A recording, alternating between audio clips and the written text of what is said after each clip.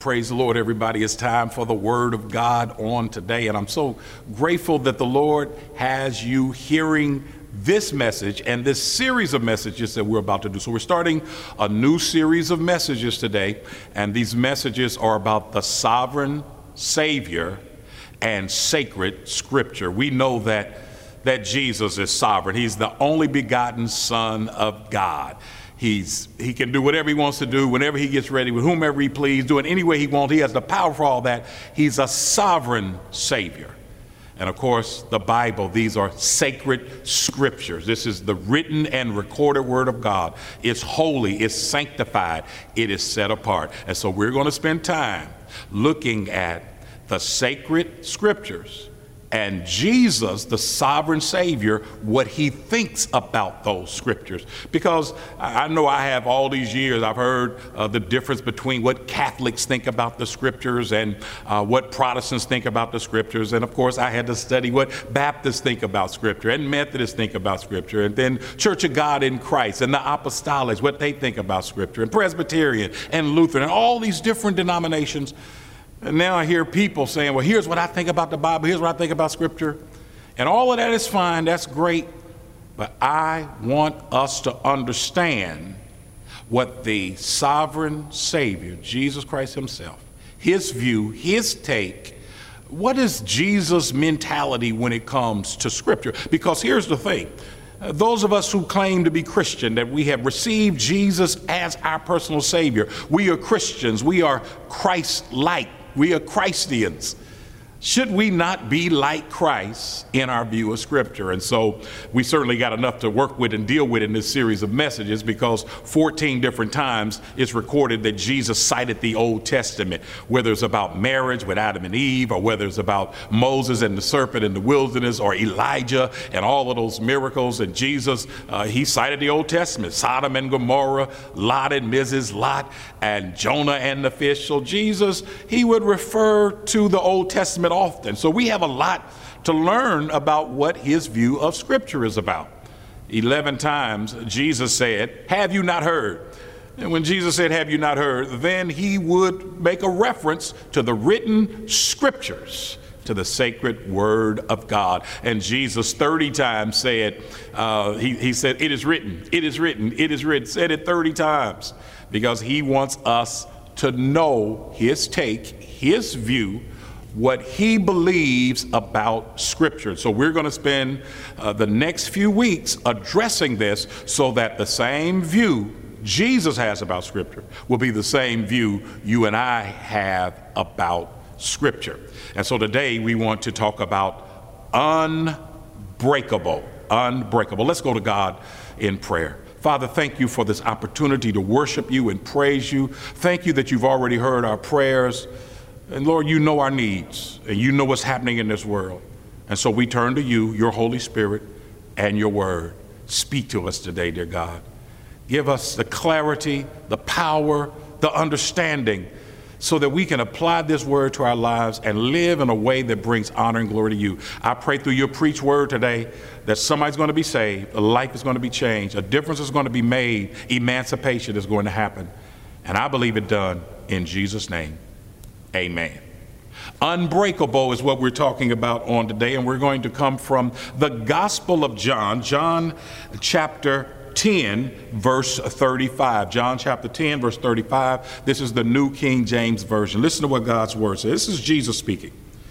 "If he called them gods, to whom the word of God came, and the scripture cannot be broken." Praise the Lord. And the scripture cannot be broken. Unbreakable. That's what Jesus is speaking to us. You talking about his view of Scripture, his take on Scripture.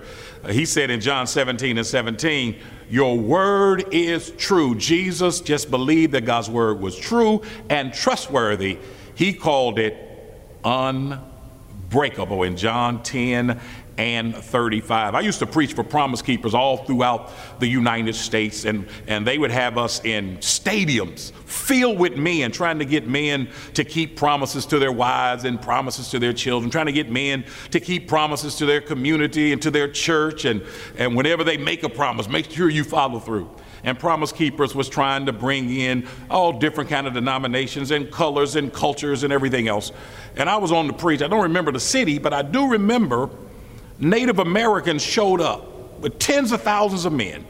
And there were a few Native Americans who showed up for the Promise Keepers conference. And some of them got on program. And they were there with their headpiece and their attire and their Native American garments on.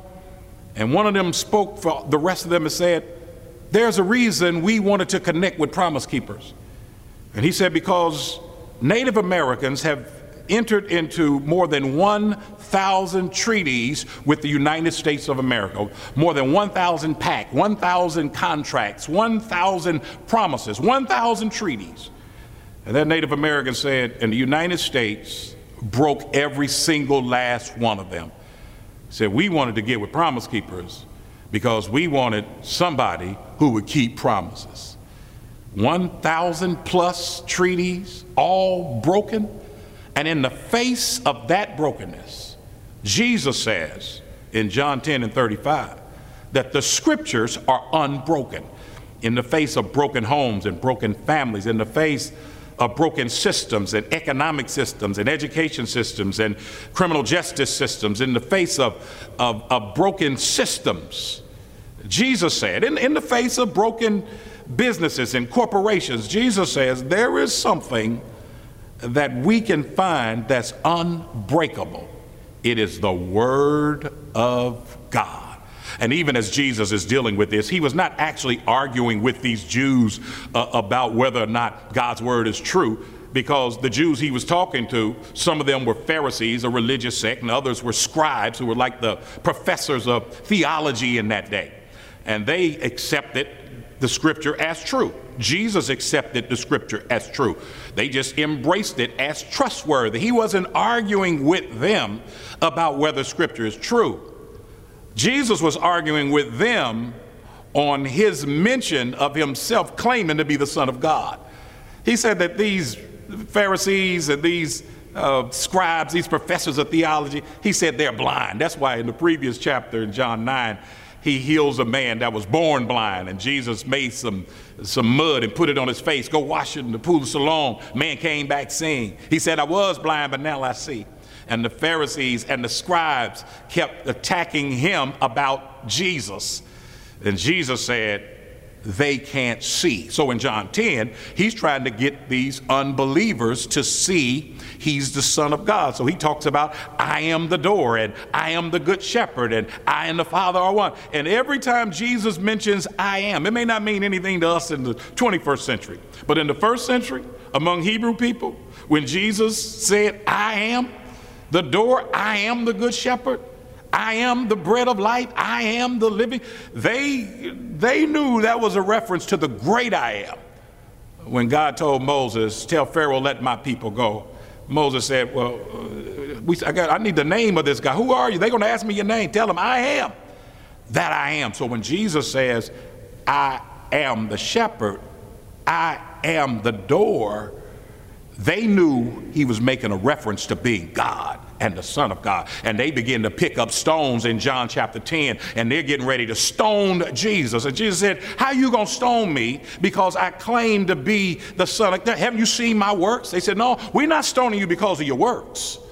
We're stoning you because you claim to be the Son of God. And Jesus then quoted Psalm 82:6.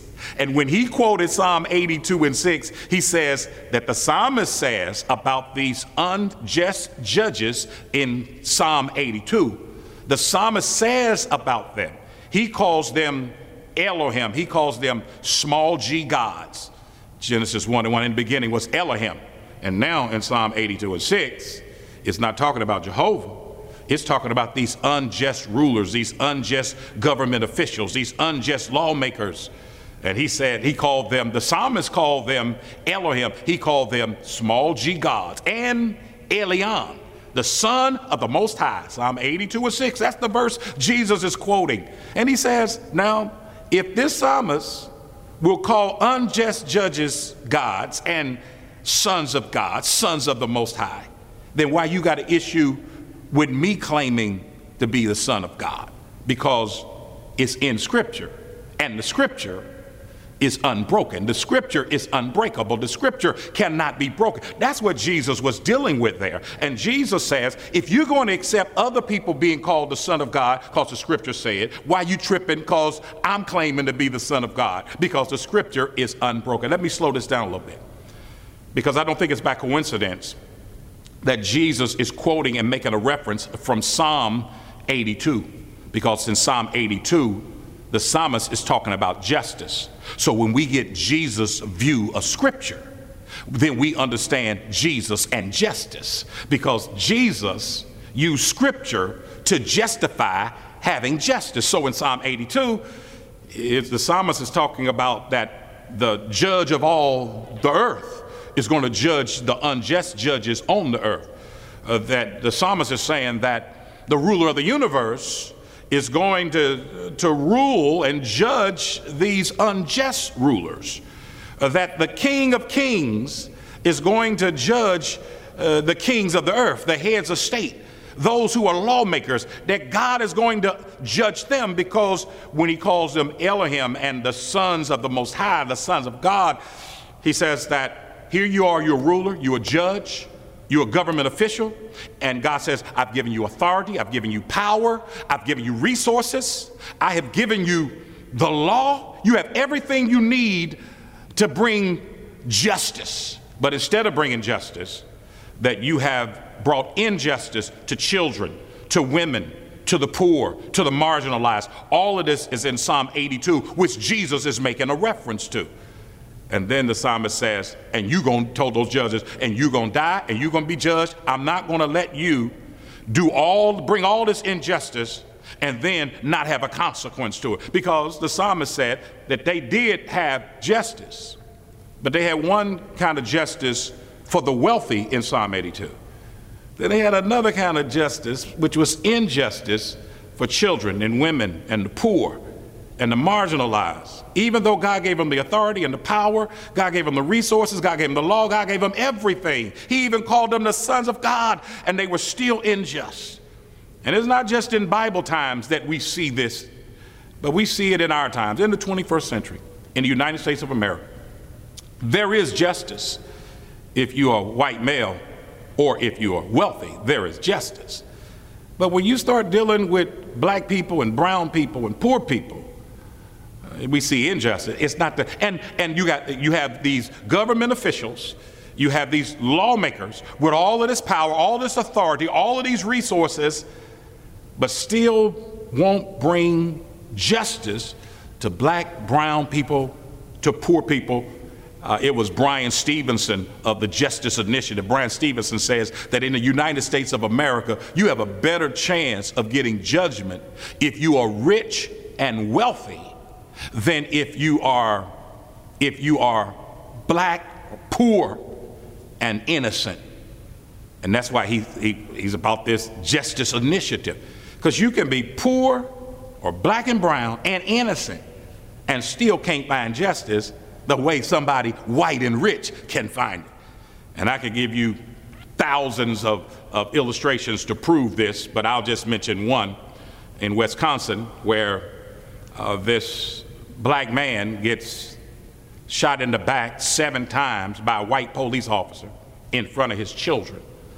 And then he gets locked up and he gets chained even though he's paralyzed.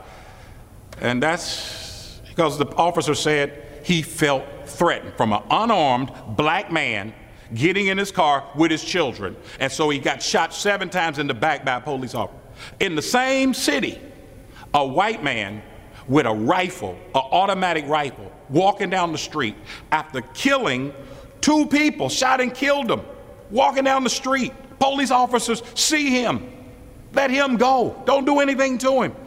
He turns himself in later on, because there's a different kind of justice if you are white living in America.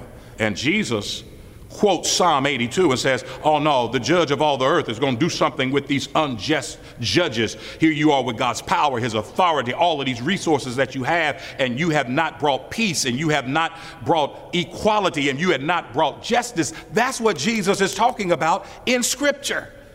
And Jesus said to these Jews, now, If you can see the psalmist calling them sons of God, why are you tripping? Because I'm calling myself the Son of God. And Jesus goes on in John chapter 10, and he says, then judge me by my works. He says, when you look at my works in society, they match up with God's word and scripture. You want to know what Jesus thinks about scripture? He thinks so much about the truth and the trustworthiness of scripture until his works in society line up with God's word in scripture.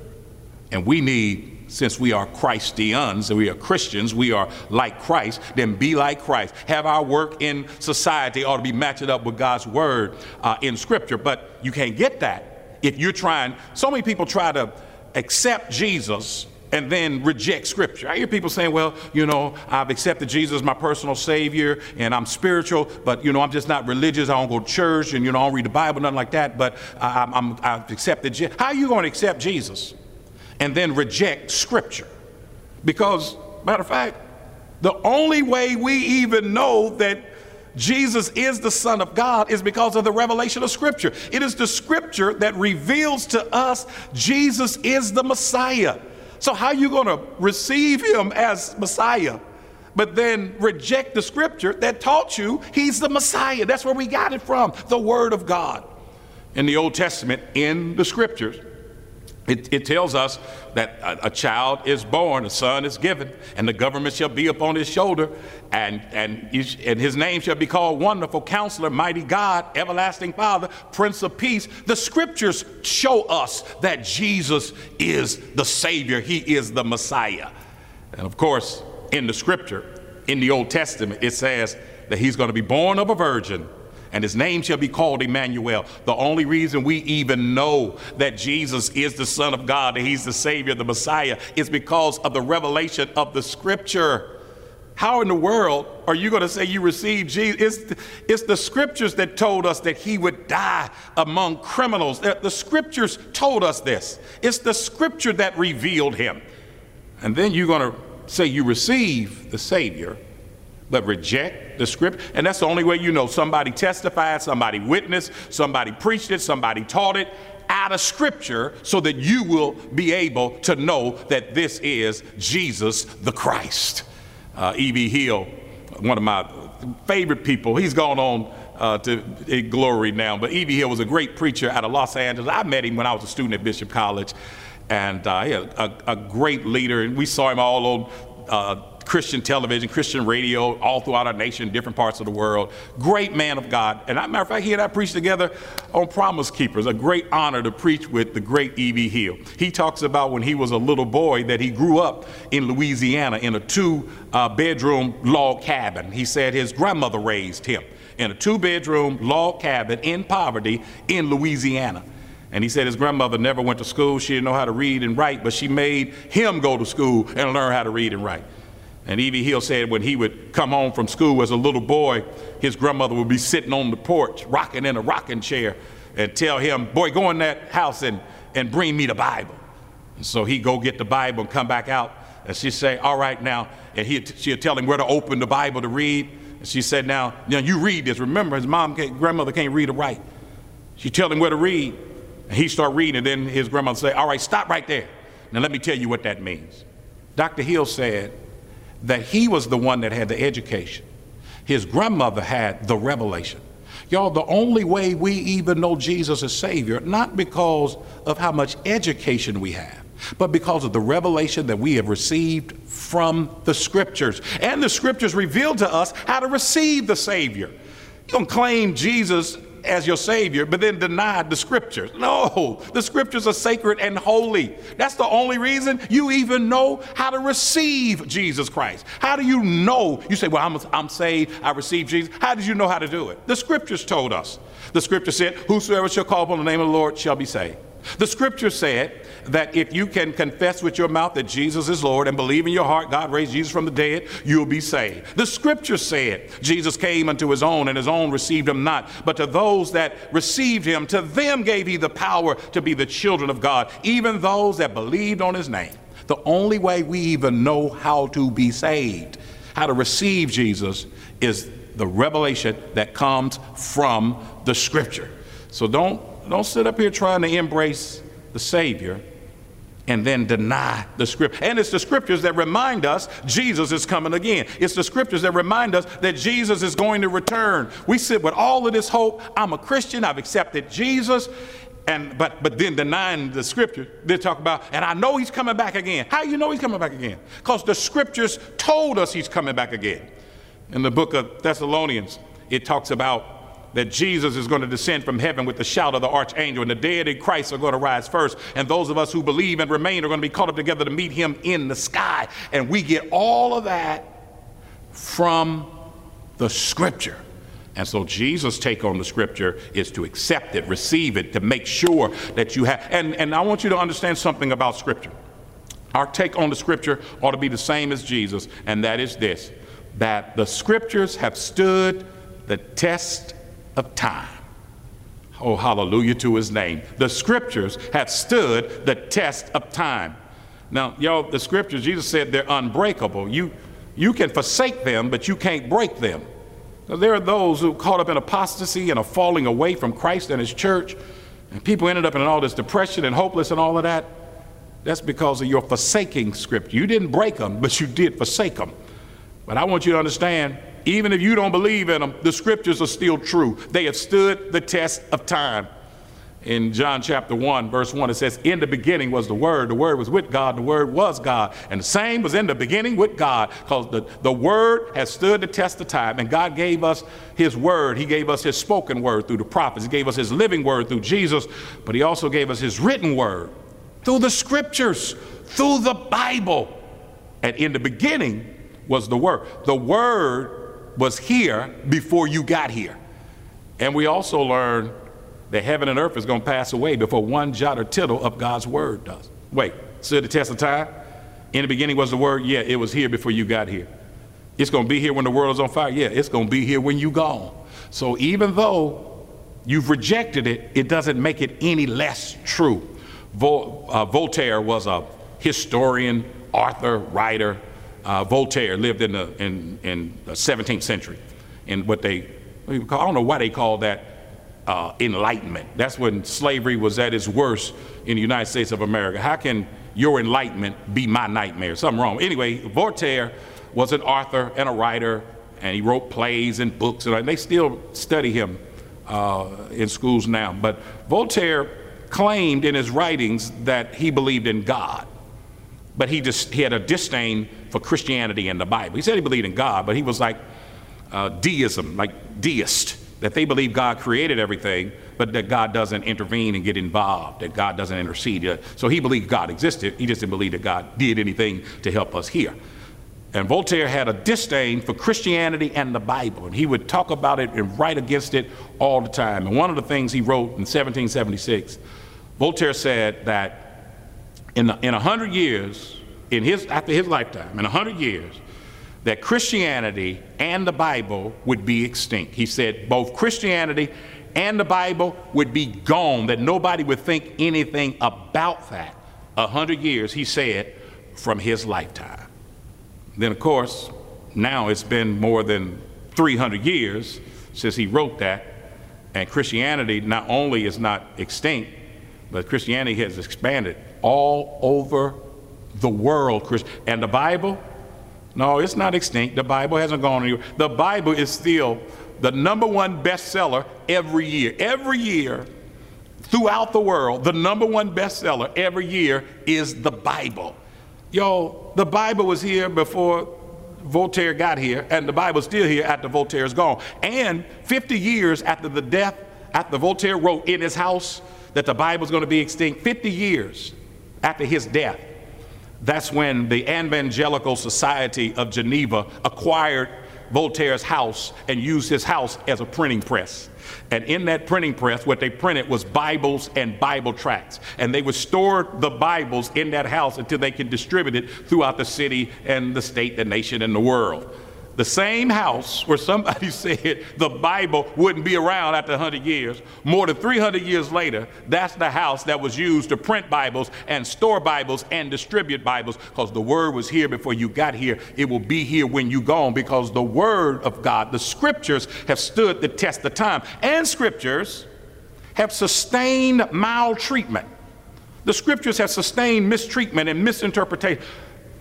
This is not the first generation of people that tried to disclaim the Bible and the script. This is not the first generation of people that tried to say the Bible is not real, it's not God's word, it's not holy, it's not sanctified. This is not the first time there's been a mistreatment and a maltreatment and a misinterpretation and a misunderstanding of God's word. But the scriptures have sustained through all of that, because Jesus says in John 10:35, the scriptures are unbreakable. Y'all, misinformation and maltreatment of the Bible is not going to break the Bible. I hear black people, some, not all, saying, well, the reason I don't believe in the Bible is because during the time of slavery, the white slave owners would use the Bible and they would twist that truth in order to get the slaves to be more docile. I said, wait a minute, let me get this straight. You don't believe in the Bible because you said white slave masters twisted what the Bible said to make the slaves, black slaves, more cooperative. Yeah, that's why I don't believe in the Bible. That makes no sense to me. Why would you reject the Bible with the truth rather than reject the twisting of the truth?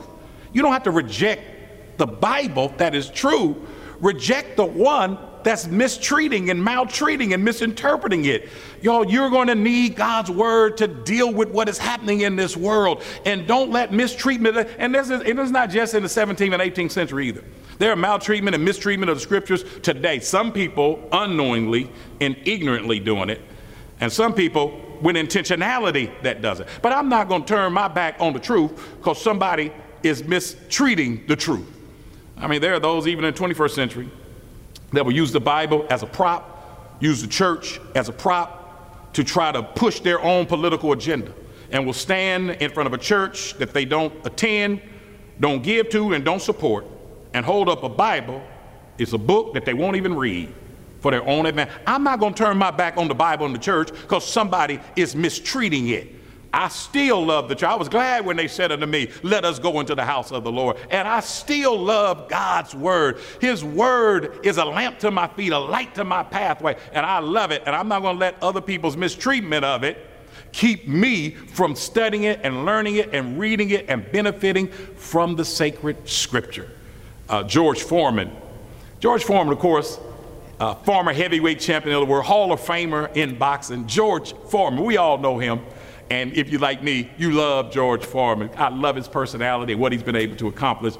In 1973, George Foreman fought Joe Frazier. Joe Frazier was undefeated champion at that time, but he got beat by big George Foreman, and Foreman became the heavyweight champion. Then the very next year, George Foreman in 1974 fought Muhammad Ali in the Rumble in the Jungle in Africa. We all know about that.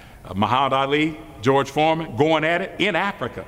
George Foreman, in his book, God in My Corner, George Foreman, he testifies that right before he left to go to Africa to fight Muhammad Ali, one of his friends gave him a Bible.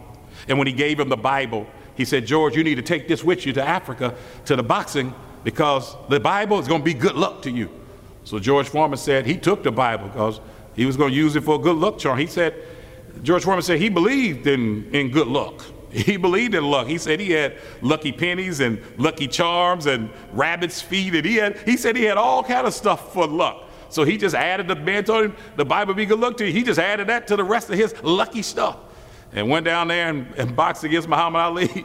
And that's when Muhammad Ali roped the dope, right? That's when he got defeated, and George Foreman lost to Muhammad Ali. I believe it was round 8 when Ali knocked him out. George Foreman says that after that fight, he took the Bible and threw it in the trash because he said the Bible doesn't work. He said, because if the Bible worked, then I wouldn't have been defeated. If the Bible worked, I would not have lost. And then, I guess it was about 3 years after that, George Foreman, at the peak of his profession, retired from boxing. He just gave it up. He accepted Jesus Christ as his personal Savior and got called to preach and started reading God's Bible and started embracing God's Bible and meditating on the Bible. And he just loved the Bible. He would preach and teach the Bible, pastor in the church.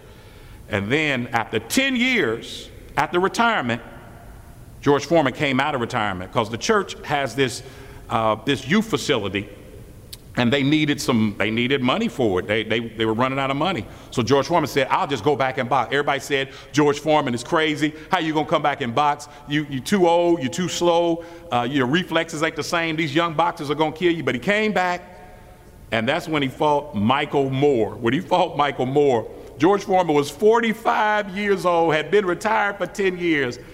And when I tell you Michael Moore was killing him for the first 10 rounds, he was killing George Foreman. I felt so bad for George Foreman. But in round 10, George Foreman got off one right hand, bam, and knocked Michael Moore out. And George Foreman became the oldest person to ever hold the heavyweight championship. And then one of the things I noticed, when he had the Bible, when he fought Ali, he used the Bible as a good luck charm, and he was defeated. But when he had the Bible and he fought against Michael Moore, that's when he read the Bible. He embraced the Bible. He meditated on the Bible. And when he did that, that's when he got the victory. Y'all, you and I can't use the Bible as a good luck charm in our hand. We need to do like George Foreman and get that word in our head and get it in our heart. And that's when victories begin to come in our lives. You have to embrace the word of God. You have to trust in God's word and read that word and study that word. It's going to make a difference in your life. And I'll say this too. I tell you this about George Foreman. He don't have to worry about raising money for that youth center anymore.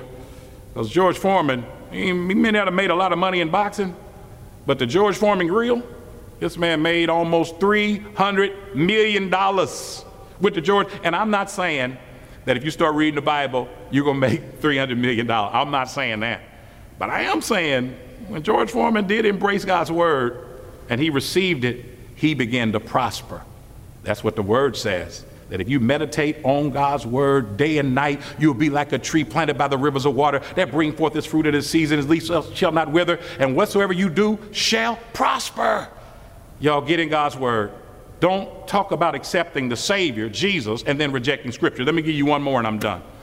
Because the Scriptures have stood the test of time. The Scriptures have survived and sustained even through maltreatment and mistreatment of it. And the Scriptures have been able to be sustained through tribulation.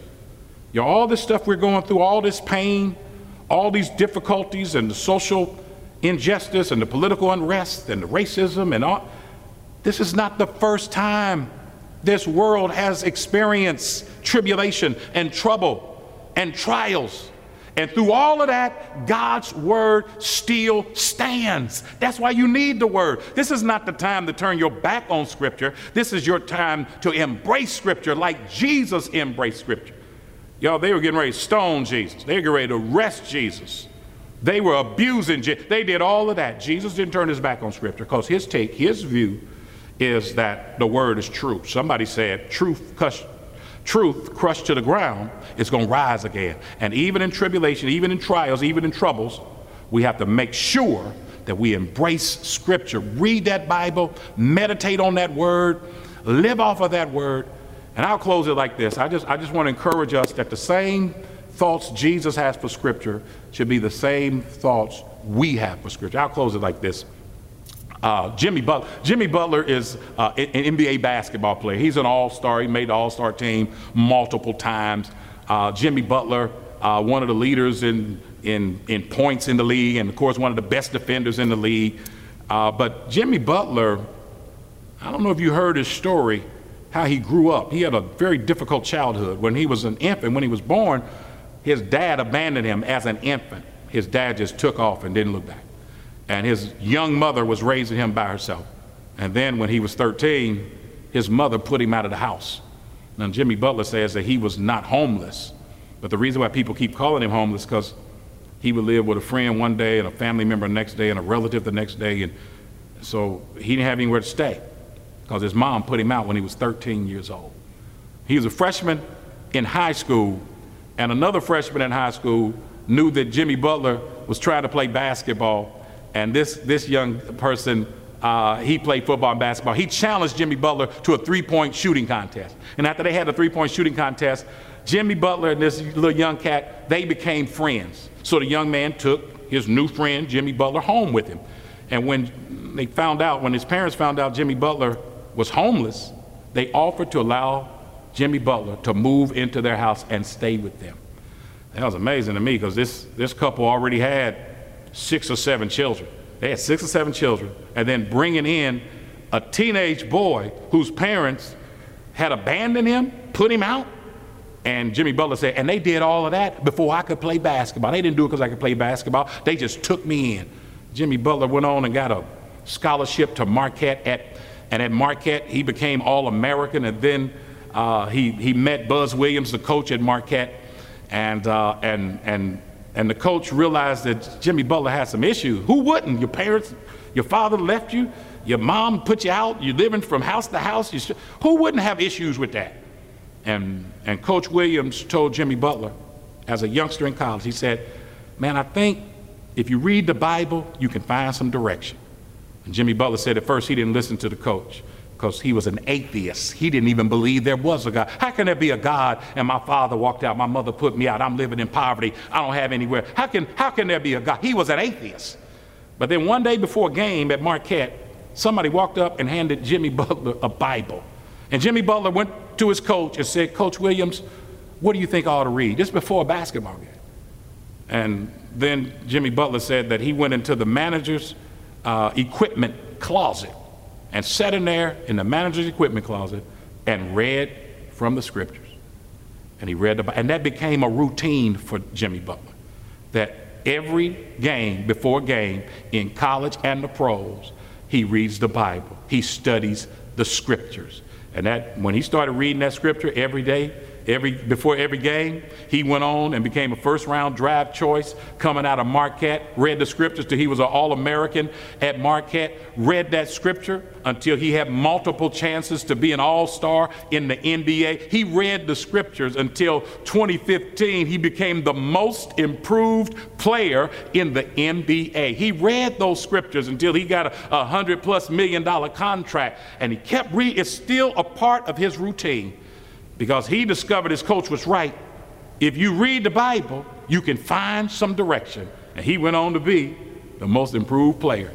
If you, like me, are trying to improve your life and trying to do better by Jesus and trying to be everything God wants you to be, we got to do like Jimmy Butler and read that Bible, make it a part of our routine. And when you read the scripture, I'm not saying you're going to the NBA, but you might not become the most improved player, but you'll become the most improved person in the Word of God. This whole message today, trying to get us to think about scripture the way Jesus think about scripture, is to get us to spend some time in the Word. There's power in the Word. There's joy in the Word. There's deliverance in the Word. We got to get in the scriptures, y'all. The Word of God is a lamp to my feet. It's a light to my pathway. King David said, hide your word in my heart, God, that I might not sin against you. Psalm 119 says, how can a young person cleanse their ways? By taking heed to the word of God. I already told you, heaven and earth will pass away before one jot or tittle of God's word. I don't know about you, but I'm sticking with the word of God.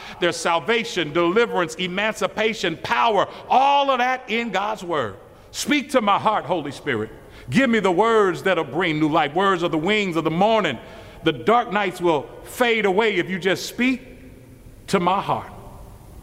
And then I want to pray, just like the songwriter said, keep on talking to me. Keep on talking to me. Keep on talking to me. And that's what God does in the scriptures, in the word, in the Bible.